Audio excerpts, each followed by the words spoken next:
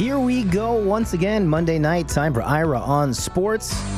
It's the True Oldies channel. I'm Mike Balsamo, and unfortunately, Ira not in studio tonight. We're going to have him on the phone. Good reason for that, though, Ira. You're doing a little bit of traveling. You're slowly working your way back to South Florida. I can't wait for you to be back, but where are you now?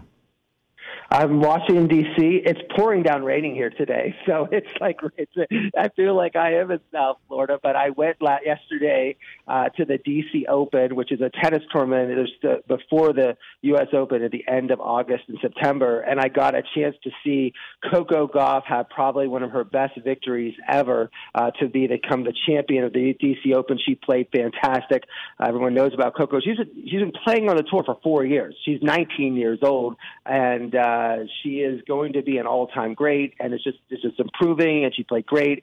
And I had probably the best seat I've ever had at a tennis match, first row, right where the towel box is, right where Brad Gilbert, her coach, was. So literally when she came to if you ever look at a football game, you're like, I wonder what they're saying in the huddle.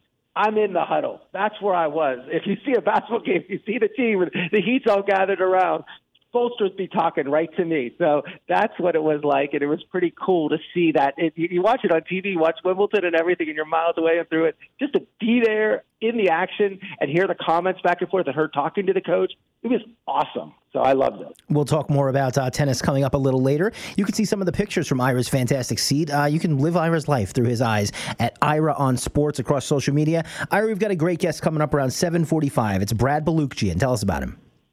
Brad Baluchian wrote one of the craziest books you ever could imagine, and it was rejected by 38 people, and then it became a New York Times bestseller. He tried it. How about this idea? He goes, I'm going to open up a baseball card from 1986, just any pack. So he takes a pack of baseball cards in 1986, opens it up, and says, then I'm going to write a book about everyone in there. So he didn't even know who he was going to follow. Like, some were stars, some not stars. It's just a baseball card pack. And he literally went and traveled around and met almost everybody in the pack in terms of, like, finding out where they were, what happened to them, their background. I mean, they're in their 60s right now, all different ages. But I thought this book, and we did this interview a little bit ago, and it hadn't aired it yet, but it's timeless because it's back from 1986 in terms of the players, and players like Carlton Fisk were in there, and Gooden, and it was, but also players that weren't famous that we probably don't even know their names, but they had a baseball card, which is pretty cool. So I thought it was pretty cool. I love Brad, and that book it's really becoming an iconic baseball book about like the true, like going back and look at these baseball players. It's such a novel concept, Ira. Just like to have that kind of drive, like I'm going to randomly interview a dozen baseball players, and I don't know who they are. They might have lasted one game in the pros. They might not even made it. They might have been a rookie that never got called up, or this could be a Hall of Famer, and it's going to be a little tougher to track him down. But what a novel concept and idea, and we'll talk to Brad Baluchian at 7:45. So, Ira, what everyone's talking about in the world of sports has to be conference realignment. The NCAA, as we know it, is kind of in a little bit of turmoil, depending on who you are, what conference you're in. It's a good thing we have you here, though, because you might be the foremost expert in the world on what's going on. So get us caught up, and I know there's some history here. Well, I said that I was going to bring on experts, and the more people I brought on, and I read these articles like, I know that. I think I was brought up on this conference realignment because of Penn State. Because Penn State was an independent, so they had no conferences, and they could never get into the national championship games. Like, they play in the Orange Bowl, but the Cotton Bowl would decide the national championship. So I was always mad that Penn State, like the time we won the Rose Bowl, but then Nebraska won the Orange Bowl, so they're the national champions. So I always was mad, and then I was shocked in 1990, Penn State goes to the Big Ten. Because what Joe Paterno wanted to do is Joe Paterno called all the Northeast schools and said, we have all the TV markets.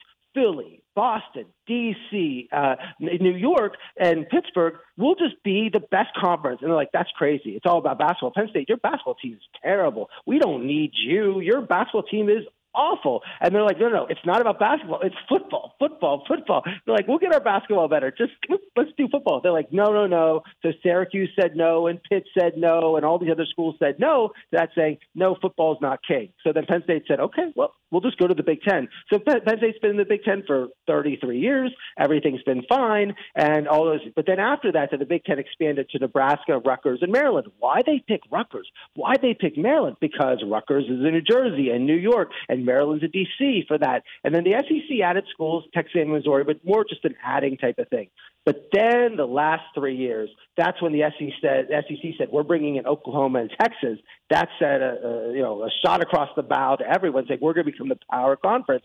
And then the Big 12, then at that point when they did that, the Big 12 said they lost Oklahoma, Texas. They're like, Big 12's going away. There'll be no Big 12. What can they do without Oklahoma, Texas? They made a smart move. They brought in UCF from Orlando, Cincinnati, big TV market, Houston, fourth biggest TV market, and BYU. And then they hired Brett Yormark as their commissioner. Brett Yormark was an executive at Rock Nation. He ran the Barclays Center, was in charge of the whole Barclays Center being built and the whole Nets coming to Brooklyn, all those things. Brilliant, because a lot of these conference commissioners are just people sort of in academics or in sports, athletic directors. He was a businessman, and he said, I think we have to get our TV deal done really fast. So he jumped and worked on a TV deal with Fox and ESPN, and at the same time, the Pac-12 was just sitting around like, well, we'll figure out what's happened. We have UCLA, we have USC, with the LA market. We're great. Well, then the Big Ten takes UCLA and USC. Suddenly, the Pac-12 doesn't look so strong. The SEC then signs their like $80 million a year. So each team gets like around $80 million a year. The Big Ten gets about $80 million a year. And the Big 12 does a deal for about $30 million a year. And then that set a statement. And they were said, what about Notre Dame? What about Notre Dame? Well, Notre Dame gets around 70. So they're sort of like a Big 10. There's no need for them to really go into a conference yet. They won't go to the Big 10 yet. But the Pac-12 could not get this TV deal done. And everybody's doing TV deals. Pac-12 can't get it done. ESPN, they're laying off everybody, as you can see. They're not spending any more money. And so then the Colorado saw what was happening a few months ago. They moved. They jumped to the Big 12 and said, we're going to the Big 12. That's a big surprise. And then the Pac-12 says, we have a deal. George Klavikoff, their commissioner, says, we're going to have a deal. On a Friday, my friends were texting me. They're like, the Pac-12's together. Apple is going to come in. They're going to pay him $30 million a year. But as we know with the Apple, with the MLS, they're trying to watch Messi. If you don't have the right streaming and this and that, you can't watch it. And if you're these Pac-12 teams, you want to be on TV. Someone's turning the dial and watching you so you can see the players. You don't want to just have, if I'm a fan of Oregon or Washington, I want to be on television and I want people to watch it. And they pulled out, and Oregon and Washington ran to the Big Ten and said, could you take us? Now, USC and UCLA, they're full members. They got the $80 million a year. But Oregon and Washington said, well, we'll take half. Washington's in Seattle. Oregon is Nike, money, all that stuff. So that's why the Big Ten wanted them. And at that point, then Arizona State, this all happened on Friday, and Utah said, let's go to the Big 12 for $30 million because we don't think the Pac-12 is going to have anything with this Apple streaming like at $20 million plus and whatever. And they run to the Big 12. So now that leaves the Big 10 with 18 teams, the SEC with 16 teams, the Big 12 with 16 teams, and the Pac-12 teams, Cal, Stanford, Oregon State, and Washington, that's left. It's a Pac-4 of those teams. Nobody wants Oregon State. They're in Corvallis, Washington. Washington State's in Pullman, Washington. Stanford and Cal really don't move the needle, but Washington, they have huge endowments. Stanford has a $38 billion endowment, and Cal has a $7 billion endowment. So that's sort of where we are now going forward. So is it safe to say the Pac-12, in a couple of months is not going to exist? It'll be a defunct conference? I would say so, because I don't think the Mountain West schools, and we're talking schools like Boise State and UNLV, like they get about $5 million a year. But if you're a Pac-12 school, you thought you were getting like 30. So Oregon State, Washington, Cal, and Stanford thought we're getting $30 million a year from even staying in the Pac-12. They didn't want to get out.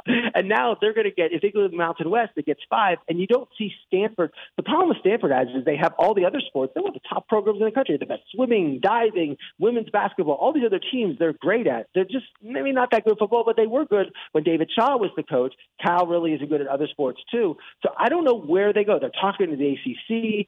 I think if I was Stanford and Cal, I'd go to the Big Ten and I'd say, we'll play for nothing. Like, just put us in there. We have big endowment. We'll play. Just go us in Big Ten and let us be in the Big Ten and make it the Big 20. I think that is because their schools fit. Stanford and Cal academically. The Big Ten has the academic schools like Michigan. Like, it sort of fits there. USC, UCLA. And then it would allow all the West Coast teams. You have Oregon, Washington, Stanford, and Cal, and USC and UCLA playing. So I think that's what they should hope to do. That would be, I think, their best thing. But at that point, and then Oregon State and Washington either go to the Mountain West or go to the Big 12 and say, please take us, please, somewhere, so they can have something. But then that leads us to the final question, is the ACC.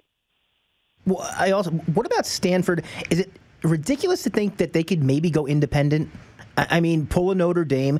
They're an academic institution, like you said. They have a big endowment. Do they need any of these other people? Can they just say, we're going to be our own beast?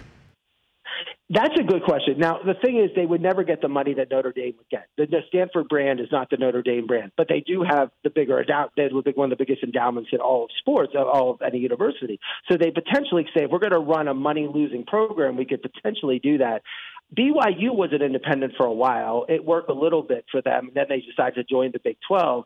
I think it's maybe temporarily that might be something they would want to do because I don't think they fit in with the Big 12. I don't think Stanford and Texas Tech fits, and I don't think Stanford and the Mountain West, something like San Jose State, it doesn't fit with that. So I think Stanford is they're both in binds in terms of what to do because of their academic, but they weren't strong enough football-wise. It's all about football in order to get into these conferences, and I think that's what really hurt them in terms of getting in. And, people say, well, the Pac-12 will take the Mountain West schools. Well, the Mountain West schools aren't going to get that money if they go in there, so maybe if you're a Mountain West school, you'll stay where you're at. That you just instead of us merging with you, you merge with, one of those things, I'm merging with you or you merging with us, or one of those things. So that's where, and you never know, like UNLV and Boise might go to the Big 12. The Big 12 might say we want a team in Las Vegas and we want Boise as a great football team, and we should potentially do that. As I said, the Mountain West America, they only pay they have like a $5 million a year TV deal. The Big 12 is $30 million a year, and then the SEC and the Big 10 is $80 million, 70, 80. So it's a huge difference. But then that leads, of course, to the ACC.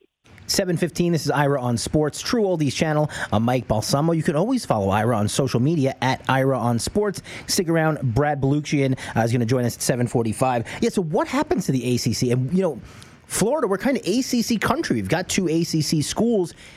It seems to me like the rumors are pointing towards Florida State and Clemson getting out of here, going to the SEC as well. That's the biggest thing, and that's what everyone's going to look at right now because the SEC schools are valuable. Florida State is just the name in Florida. Everybody with Florida, that's a school. And it used to be the SEC Florida said, we don't want another ACC. We don't want Florida State in. We want to be the only Florida school in the SEC. That's out the window now. But because the breakup fees are so high, there was no breakup fees for these Pac-12 teams because their contract had expired. So they're going to play this year and they have to pay anything. They get to move for free. Whereas now Florida State they're tied up. They don't own their TV rights till 2036, and they have to pay $120 million breakup fee.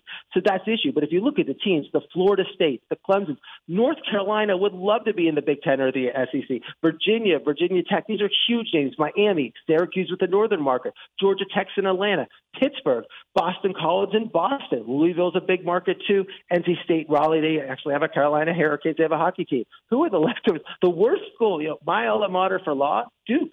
Duke is not – everyone thinks Duke is so popular. In North Carolina, nobody cares about Duke. Duke is a national brand of basketball. It is the best brand, but no one cares about basketball. And Wake Forest is also another – these are 2 private schools that really would not have any home to go to.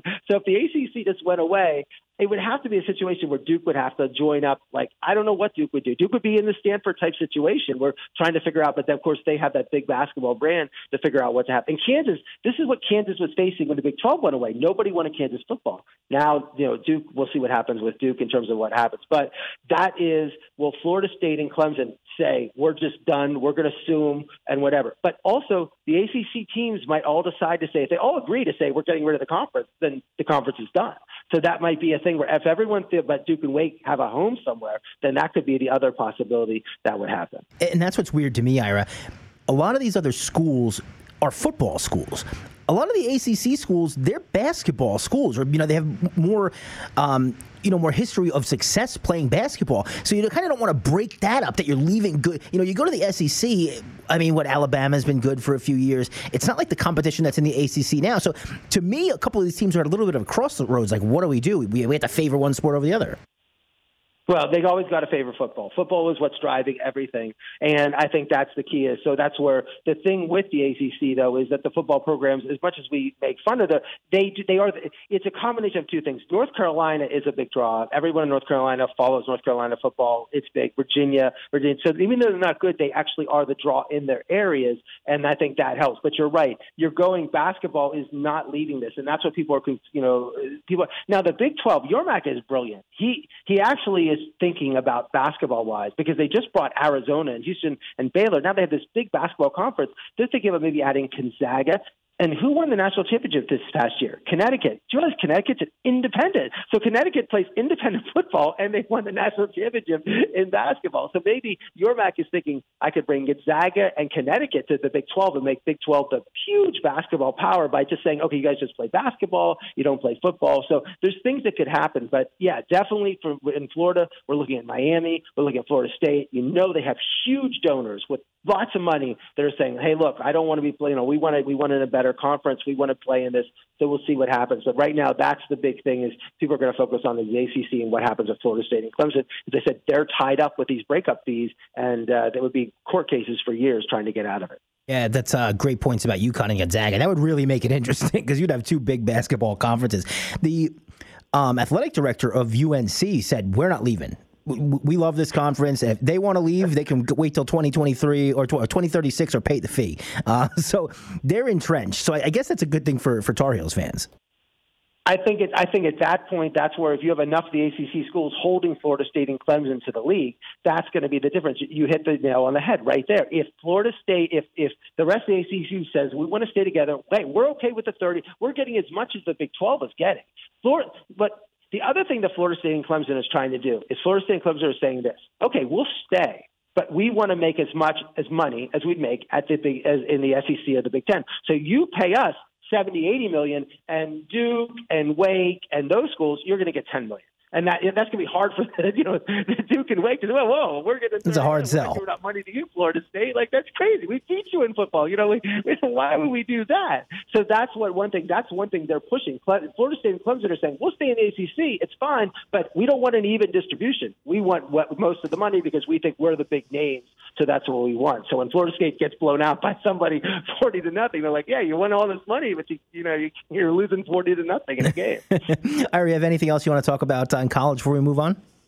No, I just love talking about it, so I could do it forever. Well, you predicted the Pac-12's demise weeks ago.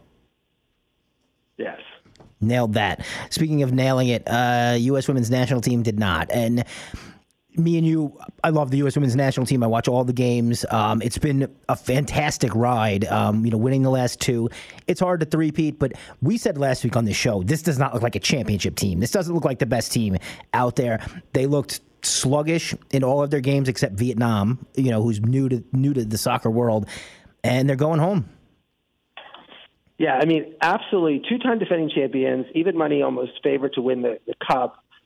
They brought in Julie Ertz, Megan Rapinoe, Alex Morgan, players that have played on the teams in the past. So they have the experience. They had some of the best younger players that are playing, like Sophia Smith, Anthony Rodman. So you thought that. But in the end, it's just they definitely had the wrong coach. I mean, there's an issue whether their coach was really up for the task in terms of what they were trying to do. Vlatimo and Orlovsky, who they did a bronze in Tokyo, and it's clearly he wasn't ready for this. They had injuries to Mallory Swanson, Becky Sauerbrunn. They had 14 new players, but they're still the heavy favorite. They went USA against Netherlands 1-1. And then Portugal, they tied 0-0. After the match, Carly Lloyd, who is as decorated as anybody in soccer in terms of winning 2 World Cups and 3 medals in the Olympics and everything, and been the best player in the world, criticized, said, look, you guys are celebrating after the match. I don't see fire. I don't see enthusiasm. I don't see things. And then instead of the team saying, well, Carly, I mean, this is like the Charles Barkley type criticism that, Charles says that a lot. They're like attacking Carly, like, how dare Carly Lloyd question the fact that we did anything? Well, how dare Carly? Well, she was a player who was a star player who won titles, who knows what it takes to win, and that she's getting paid to be a commentator. What she's supposed to say, saying, it's okay.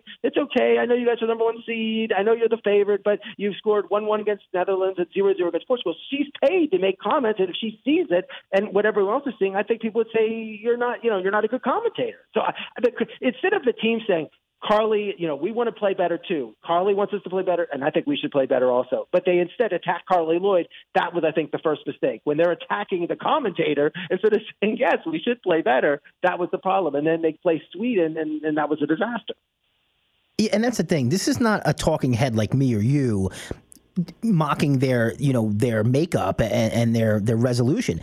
This is the former captain of the team. She just retired. If anybody on the planet knows what to look for in the U.S. women's national team, it's Carly Lloyd. And the fact that she was getting backlash about telling the truth and saying what we all saw with our own eyes, just from a professional standpoint, just ridiculous to me. I was a little bothered. I mean, after a loss and ties with inferior teams, they're making TikToks on the sideline. I get that they want to do stuff for the fans, but can you show like a little bit of remorse that you lost? I mean, like Alex Morgan did. She's hanging her head, but a lot of the other players are dancing around like, hey, we're just happy to be here. When you're the best team in the world, or supposed to be, you're not happy to be there when you tie. It kind of goes back to the what's his name, Budenholzer of Milwaukee. So some of his statements where it's like, no, you should be mad that you lost. Like that's what got me more than them not winning, Ira.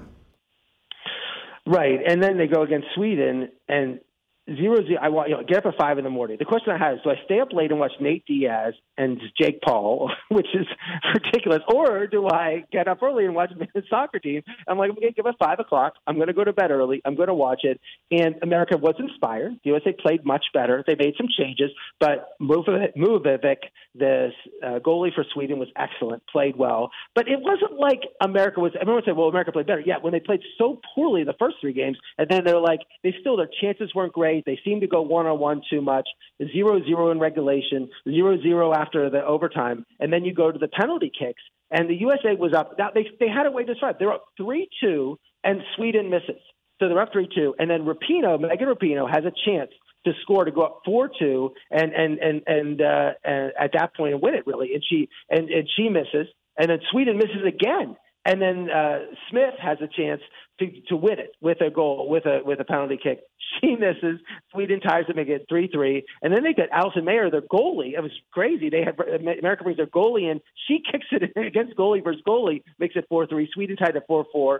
And then O'Hara misses hers. And then Sweden kicks the ball. The Mayer blocked the ball up in the air, is like, out of the movies almost, and rolled around, but it just crossed the line and loses 5-4. So by a millimeter they lost, but still, it's 0-0 in regulation. This is a team that should be scoring goals and goals and goals, wasn't able to do anything. And there's been some questions, like there were players, and I'm not saying I'm an expert on women's soccer, but you always hear this when a team fails. It's like, wait, what players didn't they add? And there were some star players in the women's soccer league that weren't added, that were big goal scorers, that said, look, if I was there, I would have scored some goals.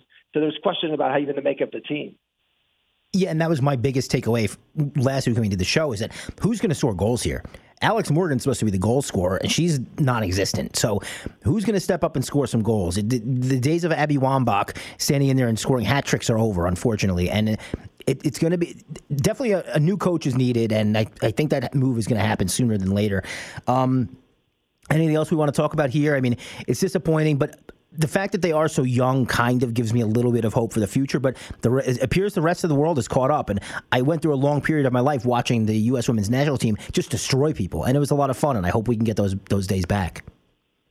I think the disappointing, Colin Cowherd said, well, it's okay, you lose, it's hard to keep dynasties going, but I think you have a mix of teams, and you would hope that the players would have, and you think that America has more depth than almost any other team, and they would have came in, and also the fire they have to play. That's why dynasties, we appreciate dynasties that win all the time for a long period of time, because they keep having that drive, and that's what, Curry comes back and plays hard and wins it, and it seemed like there is that aspect that Carly Lloyd mentioned, is that there's too much into commercials and too much into TikToks and Instagram followers, and not in winning the games and doing those things that you have to. It looked like America was a step too slow. They looked like they were out of shape, and they're younger. So how are they a step slow? How are they against these other teams? And these other teams are playing with a lot of fire. And so I think this is a bad loss. I'm not willing to say, when you're a favorite, if you were a favorite to win, you were the big money favorite to win this. You have the best players on the team, and you have the best depth. And to come out, this is the first time they've ever exited this early in a tournament, and the first time anytime a defending champion has ever exited this early in the round of 16. So I think it's a terrible loss, and I think I think if we can't criticize the team, then that's the problem. When Carly Lloyd criticizes, then it's hopeless, and you're never going to get better. You're just going to keep losing all the time. I did hear a great point, and this makes a lot of sense. Almost everyone on the U.S. women's national team plays in the American Women's Soccer League. The girls on the other teams, like, say, the goalie Masovic for Sweden, she plays for Chelsea. the women's side of Chelsea, one of the biggest soccer brands in the world. Maybe that's what they need to be doing. You look at the U.S. men's team, all the good players play in Europe. They're not playing in the MLS. So maybe that's an issue that these girls should maybe go overseas, play with the best competition all the time instead of playing, here in our fairly new women's soccer league. That's a question. I mean, people say, well, that would hurt the league and do those things, but maybe play more competitions against other teams. But a lot of it is, look, Mia Hamm was playing that. I mean, you go back and forth. I just think it's coaching. I think it's use of the players, the selection of the team, the focus on what you have to do. Yes, the rest of the world's caught up, but we should still, I just didn't think this team looked like they had the fire to win, and they didn't play that fire. When you look at the past USA soccer teams, those teams look like they really, this is do or die. We're going to win this game. And Brandy Chastain taking her shirt off. I mean, all that passion you just didn't see when you watch these games. And the passing, everything was one-on-one. And Sophia Smith is a great player. She's tremendous. But you can't just give her the ball and say, go 1-on-4 and try to win. She's not going to do that. They're not Lionel Messi out there. So that's the problem. 7:29, it's Ira On Sports, True Oldies channel. Follow Ira on social media at Ira On Sports. I'm Mike Balsamo. You brought him up. Let's talk about some good soccer here, Ira. I kind of feel like an idiot now for asking Jonathan Clegg, our resident soccer expert, about a month or two ago, will Leo Messi be able to just step right in and take Inter Miami from the worst team in the MLS to the top? And he said yes. And he was absolutely right. Day in and day out, Leo Messi is amazing. I just, everything about Messi is Brady. It just seems like that. It just seems like it's not just that he scores the goals. It's the fact that everyone elevates their play. It is wonderful to see that. And my friends who are huge soccer fans are just loving it. They're like, players that were average are good. Players that are good are better. Everyone gets better. Everyone, he's not stepping into the mix. He is literally lifting the entire team, just like Brady. Brady couldn't play defense, but the defense played better for Tampa when he was on the team. Everything was better. It's just that presence. And it's and everything he does. He scored 7 goals in 4 matches. He could have scored more, but he doesn't on some of the penalty kicks. He chose to give to other players, so he's actually given up a couple goals. They were down against Dallas 3-1. They came back and tied it. They went 5-3 in a shootout. He is just super in terms of his passing, in terms of his leadership, everything about it. And it's just wonderful. I mean, it's really tremendous and better that it is people who said, boy, Messi's going to make a difference, where it's even more than a difference. And what has he done? And it's glad that he's in Miami. I mean, it is just amazing. He's made more of a difference than LeBron did when LeBron came to the Heat, which is shocking to say. But I think at that point, I think this leadership that he brings, the knowledge and the kind of person he is, you can see why he is viewed as one of the greatest players of all time in a sport that's been played forever. And it's just it's great that he's playing in South Florida. It's absolutely incredible. And if you haven't seen, the first free kick that he nailed was beautiful, but the free kick he nailed yesterday, I think it was the third goal that they scored, just absolutely brilliant. No goalkeeper in the world was saving that shot. He is just a magician, and it's fun to watch. When do we play next? I think it's on. They have to play the winner of August 11th against either Charlotte or Houston. So they're going to play. They're playing. This is their in-season. They have NBA has the in-season tournament. This is the in-season MLS tournament that they have. I think people don't really care about what it is, just that they can watch Messi play. He could be playing against a couple kids down the street. I think they would sell out everything. So it's great, and it's been such a shot in the arm for the sport. As I said, he's catching a wave. I mean, soccer was always improving. Always there's such excitement, and he's just he's like turning the small little wave into like the Hawaii 5-0 wave, which is great. It's a tidal wave for Inter Miami. So, Ira, we talk a lot that I watch baseball all the time. And I was watching baseball Saturday night, and I see that a fight breaks out between two All-Stars, Jose Ramirez and Tim Anderson Jr., and then I saw it 55 more times because MLB Network showed this fight on replay. Every 10 minutes, they were showing it again. You want to tell us what happened? Well, I think you might tell better if you saw it 55 times, but all I know is that Tim Anderson dropped his gloves. I mean, at first I thought it was hockey. First of all, I've never seen that in a baseball game. Did the Jake Paul-Nate Diaz fight start? I was confused about everything that was going on with the whole thing when you were texting. And then Tim Anderson drops his glove. Ramirez goes, "You want to drop your glove?" definitely hockey. So it combines the two sports you love the most, hockey and baseball. And then Anderson gets a shot in Ramirez. He takes it well, and then Ramirez just knocks out Anderson. Now, UFC 300 is coming up in April. I really believe that they should somehow put this. You're talking about Elon Musk and Mark Zuckerberg. I think Ramirez Anderson could be another thing for UFC 300 because that was tremendous. And Anderson knocked out, not cold, but certainly knocked out strong on the ground. Well, who doesn't like when a bully starts a fight and gets knocked out? Everybody loves that. Jose Ramirez went in head first on a double, and Anderson apparently tagged him really hard and then wouldn't get off from move from above him to let him up. So he gets up and he says something to him. Anderson then, like you said, throws his glove to the ground and squares up. I've never seen that in a baseball game. So Jose Ramirez puts his hands up, like, what are you going to do when someone's in your face? Not to mention, Tim Anderson probably has 5 inches on Jose Ramirez.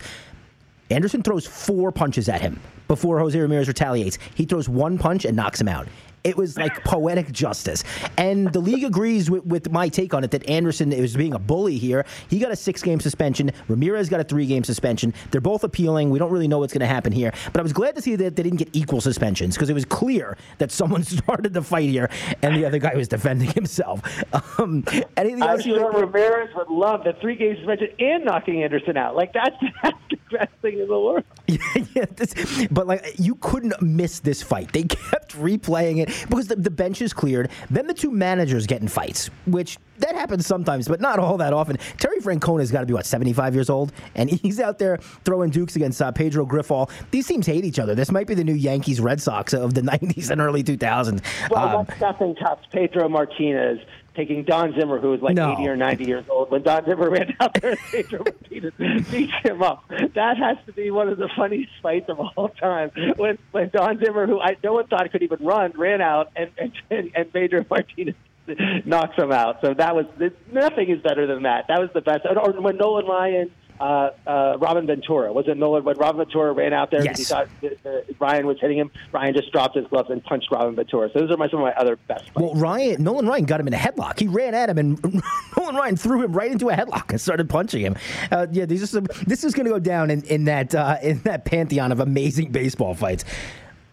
Speaking of keeping it with baseball for a minute, so what the Mets did here is kind of funny. They haven't won a game since they traded away these players, and it's almost like they basically just bought prospects because they're retaining 2/3 of these guys' deals while letting them go. So it's when you break it down, it's like they paid $20 million each for 3 prospects. It's a little crazy to me.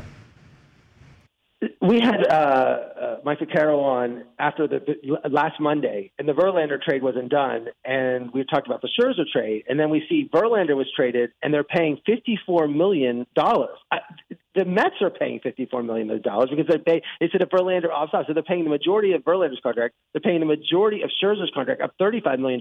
So now the Mets next year are going to be paying like $60 million or $70 million to players not on their team, which is going to be more than most payrolls in many teams in baseball. I mean, even the Mark Hanna trade to the Brewers, they're paying $10 million of his contract plus a $2.5 million buyout.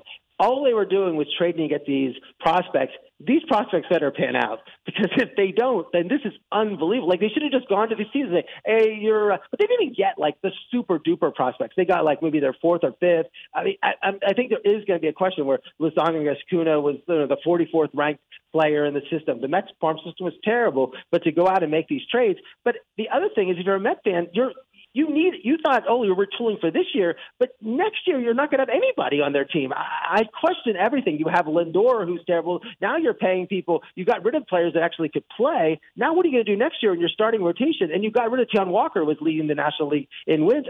I just don't know where the Mets go. They made so much noise. They were going to sign Carlos Correa. They signed Verlander. They got Scherzer. They did all this with their money. And as I said last week, Artie Moreno did the same thing with signing Pujols and Rendon and all those pitchers. Remember, he signed for the Angels. He had tons of money. Just because you have money and spend, if you spend wrong, it doesn't work. No, absolutely right. And we're seeing it here. And we talked about it. The pitchers were not the issue on this team. Why not just retain? You're paying 2/3 of the salary anyway. Keep these guys. It just makes no sense to me. And it just seems like an owner who's new to this trying to throw money at a problem, and the smart owners around the league are laughing. Like, this is ridiculous. And the fact that they're not going to compete next year, it's just crazy. Here's an interesting stat, Ira. Max Scherzer is the first baseball player ever to be getting paid $15 million or more by 3 teams. He gets 50. He's getting over $15 million from the Mets and the Rangers, and he gets $15 million a year from the Nationals still. So good things are good for Max Scherzer. I said last week, I don't even. Steve Cohn came out and said we only had a 20% chance. Well, that's some stupid ESPN. And guess what? I'll show you all these things. What are the Panthers? We talked about this before. What are the Florida Panthers' chances, like 2 weeks before the season ended, to make the playoffs? 1%. Like, yeah, 5%. Yeah, I don't want. The thing is, you have a chance for the playoffs. You're the Mets. You go for it. Work something out later. Trade them at the end of the year. I cannot believe that you give. Because what if the Mets did make the playoffs? Think about what September would have been, what October would have been. The run. People would have been talking about it 15 years from now about what the great run the Mets. Like, why in the world, when you have a chance? I don't think it's like he goes. We have to think smart. We have to think this. We have to think that. I don't know. I think it's a huge mistake, and I think that Steve Cohn. You can spend all the money you want, but short of getting Ohtani, I don't know how you get back from this. Like, I think it's almost like he's going to have to pay Ohtani $100 million a year in order to make this all work, because this makes no sense to me at all. Yeah, it's just like we talked about it on the show. The Nationals were like 8 games under 500 with 30 games to play, and as long as you get into the playoffs, you have a chance, especially when you have two of the greatest pitchers of all time at the top of your rotation. Mets are in a free fall. As a Yankee fan, doesn't bother me. Let's keep going, Ira. You said you had the greatest seats you've ever had to a tennis match at the DC Open.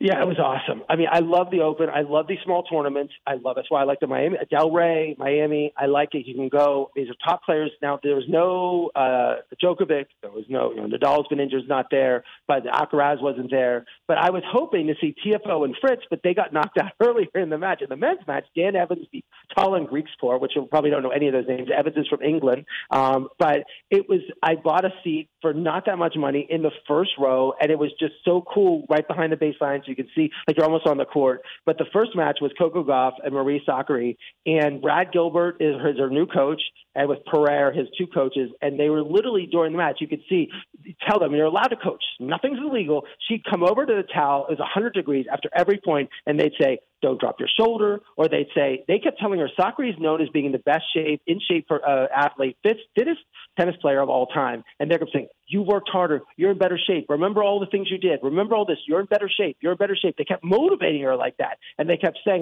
fight harder. They say, go for this serve, make this serve, whatever. And then, you could it wasn't just general, go get him. And it was neat. She had a whole box full of people. The only people that said something was Pereira and Gilbert. They're the only ones who talked to her. Everyone else clapped, but no one's else. And she came to the towel almost every time, and they would talk back and forth. And I'm literally an inch away, because I'm right in front of where her towel box was. But I was so impressed with her. She has all the ability in the world. She flies around the court, has power of both forehand and backhand. She has power on the serve. She just got to get that going. She plays doubles.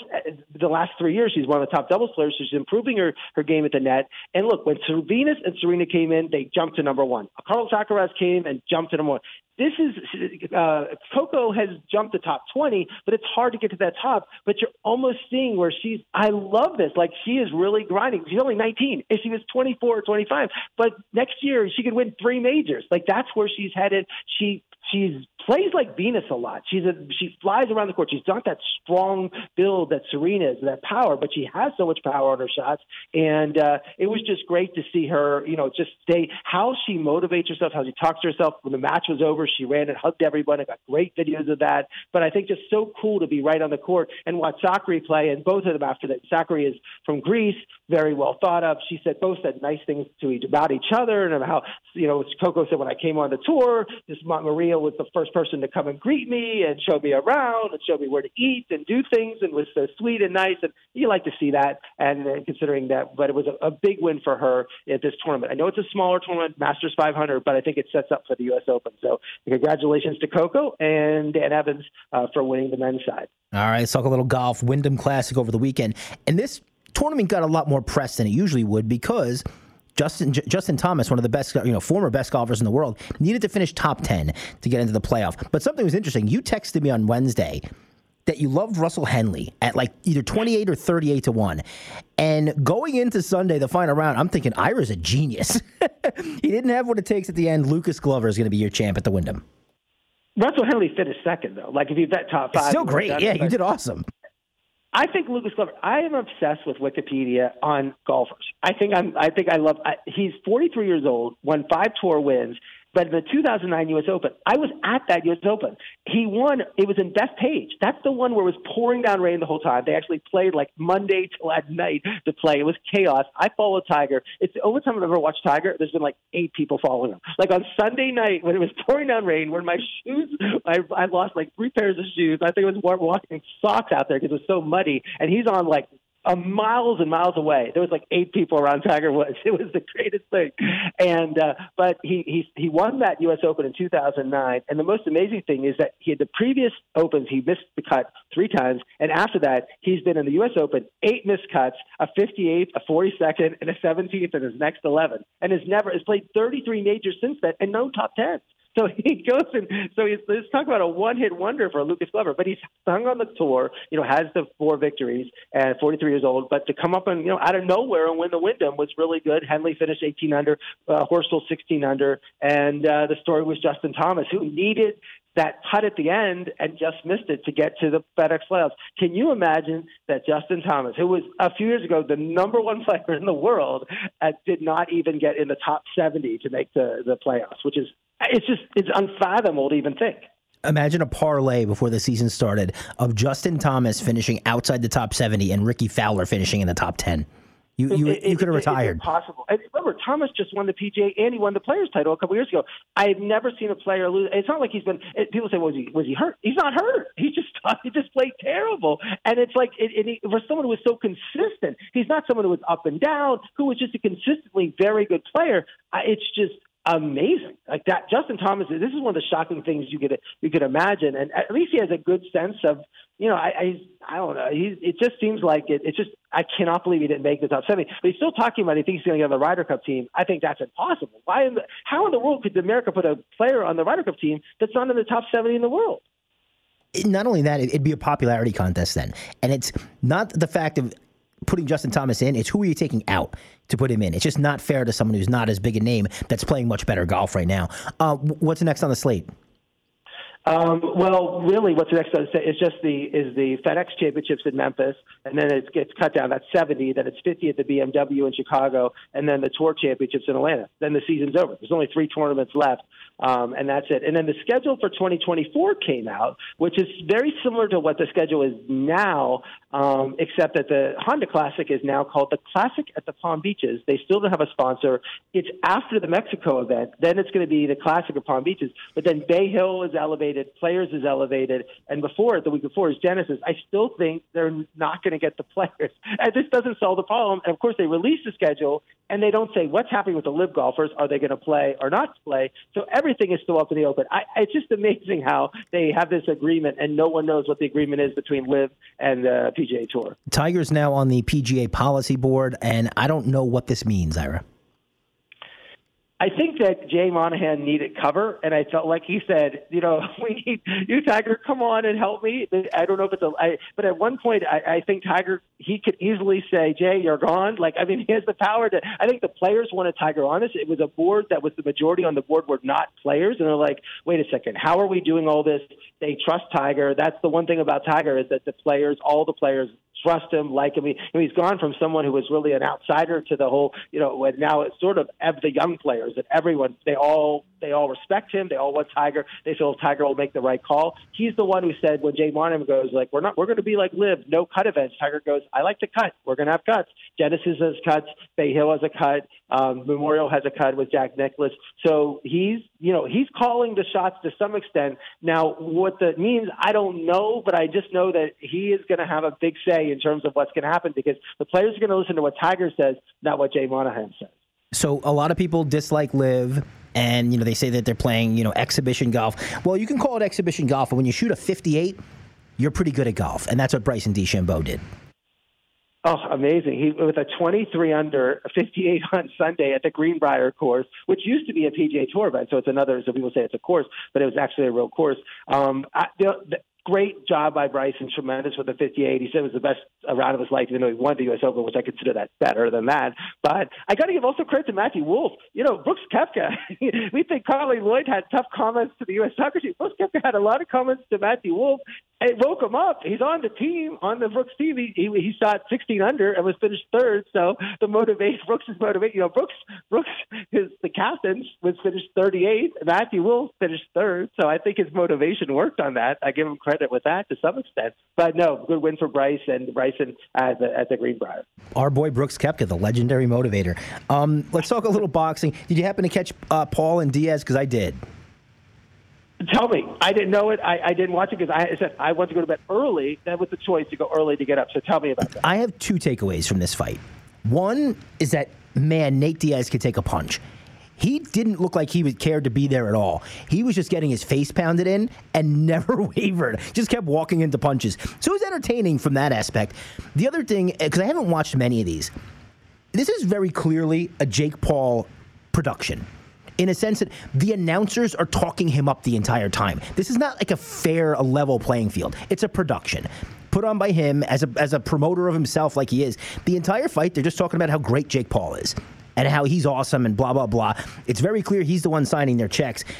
It was interesting for what it was, just to see how Nate Diaz continually got pounded in the face and kept walking into punches. Other than that, I still don't know if Jake Paul's a good boxer. Well, I think the one thing, Jake Paul, and I think this is something, there's a big fight coming up in October 28th in Saudi Arabia. Tyson Fury, heavyweight champion of the world, against Francis Ngannou, who was the UFC heavyweight champion of the world, who quit because he couldn't come to money. Now he's going to get paid hundreds of millions of dollars to go fight Tyson Fury. I question whether we look at the UFC fighters and think they're going to be good boxers. It hasn't, besides Conor McGregor against Mayweather, and if you look at what Mayweather's happened since then, he probably was a shot fighter at that moment. It's not like they've done that well against not really good boxers. So I do think there's an aspect that we look at someone who's a UFC fighter as this great fighter that they're going to easily step in the boxing ring. It hasn't translated that much, and I think that's what you're running with Nate Diaz and Jake Paul. So Jake Paul has figured that out. It's like, these guys are names, they're known as fighters, but they're not really good boxers, because I really think if Jake Paul went and gets a good boxer, it'll be over. But he doesn't need to, because he's making a fortune fighting all the MMA, the UFC stars, and they're happy with making money. He's happy with making money, and that's fine. We've got Brad Baluchin of the Wax Pack ready to go in just a second, but quick, what happened in racing? Chris Buechler now has won back-to-back weeks in NASCAR, so he's doing fantastic. And it's the Formula One. This is back from the tradition like 100 years ago, like many years ago. They don't race in August. They take the whole month off for rest and relaxation. And if you follow any of the Instagram accounts of any of these Formula One drivers, trust me, they are having a very good time, because they are at the most exclusive resorts. And if you're a Formula One driver, you get to vacation wherever you want in the world. So that's what's so fun. But there's no Formula One for the next 3 weeks. Let's go to Brad Baluchin. It is the Ira On Sports. This is Ira from Ira On Sports, and we're talking to Brad Baluchin, author of The Wax Pack. Brad, thanks a lot for coming on Ira On Sports. Well, thanks for having me, Ira. So today, I think yesterday we found out the LeBron James basketball card just sold for $1.8 million. So instead of writing this book about baseball cards and tracking down all these players, you should have been tracking that LeBron James basketball card down. Yeah, well, the cards that I tracked down are worth about 3 cents. So, Brad, you came up with this idea for a book, and you went up to a pack of 1986 Topps baseball cards. And like you, I collected cards. I loved baseball cards, and I used to have to go, try to get my whole set. And there was a guy named Carl Sassano, and his dad owned a candy store, not a candy, actually a candy distributor, and he could get the entire set all the time. And it took me like the whole season to get an entire set, and he'd have it on the first day. So I was always jealous. But you, like me, you buy like one pack at a time. But your idea was to take one pack and then back in 86 and then find out where these players are and talk to them. Yep, that was it. That was a very simple concept, kind of where are they now, these guys from 30 years ago who I collected when I was a little kid. Yeah, and it was interesting. So there were 14 cards in the deck. You could not interview 4 of them, and one person died. But it's still, I loved your stories about trying to find the people that you had tried to interview. And you just drove. I mean, your book is more than just talking about interviewing these people, but it's actually your whole course of trying to find these players and the background you gave into them. And not being a sports writer yourself, I thought gave you a different perspective than just a sports book. Yeah, I know. I always had a very sort of ambitious vision for the book. I mean, you could write a lot of different types of books using the conceit of a single pack of cards. And for me, it was, it started out with this very simple question of, what happens to these players when they're in their mid-30s and they can never do the one thing they've spent their whole lives thinking about. What do you do with the rest of your life, and where are they now? But it became a lot more. It was, as I went around the country, I drove 11,341 miles over 7 weeks to find all these guys. And I made it clear when I would meet them that I was much more interested in kind of who they are as people and their relationships, people in their lives, than I was in, reliving their home runs or their baseball heroics. And I think that focus, coupled with, as you said, the fact that I'm not a traditional sports writer, gave or provided material that's new and refreshing and different, and makes this book really not a baseball book, but I describe it as it's every bit as much a travel book and a self-help book as it is a baseball book, because there's a lot of advice in there about how to live your life, how to manage anxiety and fear. And I think, people can get a lot out of that. And I loved how when you went and talked to the players and their families and their friends, so you sort of got that sense. And a lot of these players people will know, and someone like Gary Templeton is someone you've spent some time talking to, Steve Yeager from the Dodgers. But it was also that these players, it wasn't like they knew a few of the players they knew from the moment they were going to be the star baseball player. But it was out of nowhere. And when Lee Mazzilli found out that he was drafted by how excited he was and how he ran by the Mets, and he got pumped and excited. But it was all those things about when they were younger, growing up, and what molded them to actually become this major league player that they would someday have a baseball card. Yeah, people ask me a lot, like, if you did this book 30 years from now based on today's players, how would it be different? And I think it would be a lot different, because I think today's athletes, even the guys that are, the more marginal players, still make incredible money and have just a lot more of a support system and just a lot more protected in a lot of ways. And, this generation of ball players who came up in the 70s and 80s, I think it's that last generation of sort of pre-internet, pre-smartphone culture and life. And a lot of these guys, came up playing 3 different sports, and they weren't necessarily just focused on baseball. And so there's a sort of, innocence and kind of a naivete of that generation that I think is gone, that is captured in telling their stories of how they got to become major leaguers. Yeah, and you talk about in terms of how they're different. In terms of, like, you were excited to see Steve Yeager from the Dodgers. You knew he was this partier, and you were ready to have excitement. And he's like, I'm 66 years old. I really don't do anything anymore. And Rich Hebner, the same thing. Right. Not only that, but here I'm just reading about him when he was playing. He's sort of this playboy type, and so I'm thinking, we're going to go out and go to a bar in Hollywood or something. And he's like, I haven't had a drop of alcohol in 27 years. So some of these things, I didn't know that. I didn't know when I met up with Randy Reddy that he was in the middle of a divorce. I mean, there were some of these things that I had no way of knowing ahead of time that these guys confided in me, that just spoke a lot about the adjustments that they've made in their lives since their baseball careers are over. And you did. You spent interesting times with them. Like, some people you had just a lunch with them and a meeting like that. Some you met in a dugout. But also, like, with Don Carmen, you went to the zoo. I thought the stories about the giraffes was hilarious. And then you spent July 4th with one of the players. And then you were with Randy Reddy. You're bowling and you're lifting weights with them. So I thought that was really good how you were able to get those people. Some of these players really bonded with you and just told you everything.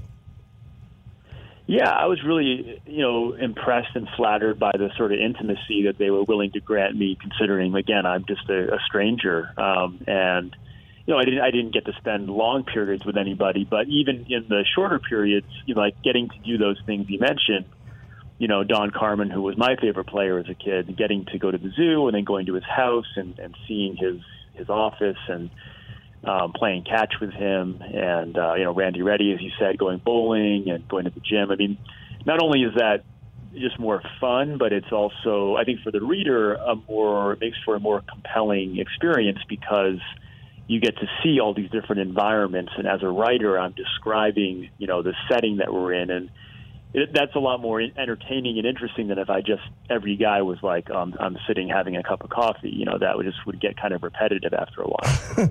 And then going to the hometowns like Lowell, Arkansas, and Norwood, Massachusetts, and then talking. I loved how you just went up to people, and you were with your dad too. He goes, "Do you know who Lee Mazzilli is?" Or like you went up to people and just started, and tell me about this. What do you know about this person? And I thought it was interesting how these people came from these small towns and just made an impression. Like, oh, everybody knows who they are. I mean, Britt Sutcliffe said that I've signed an autograph for every single person in the town. They don't need to ask for me any autographs.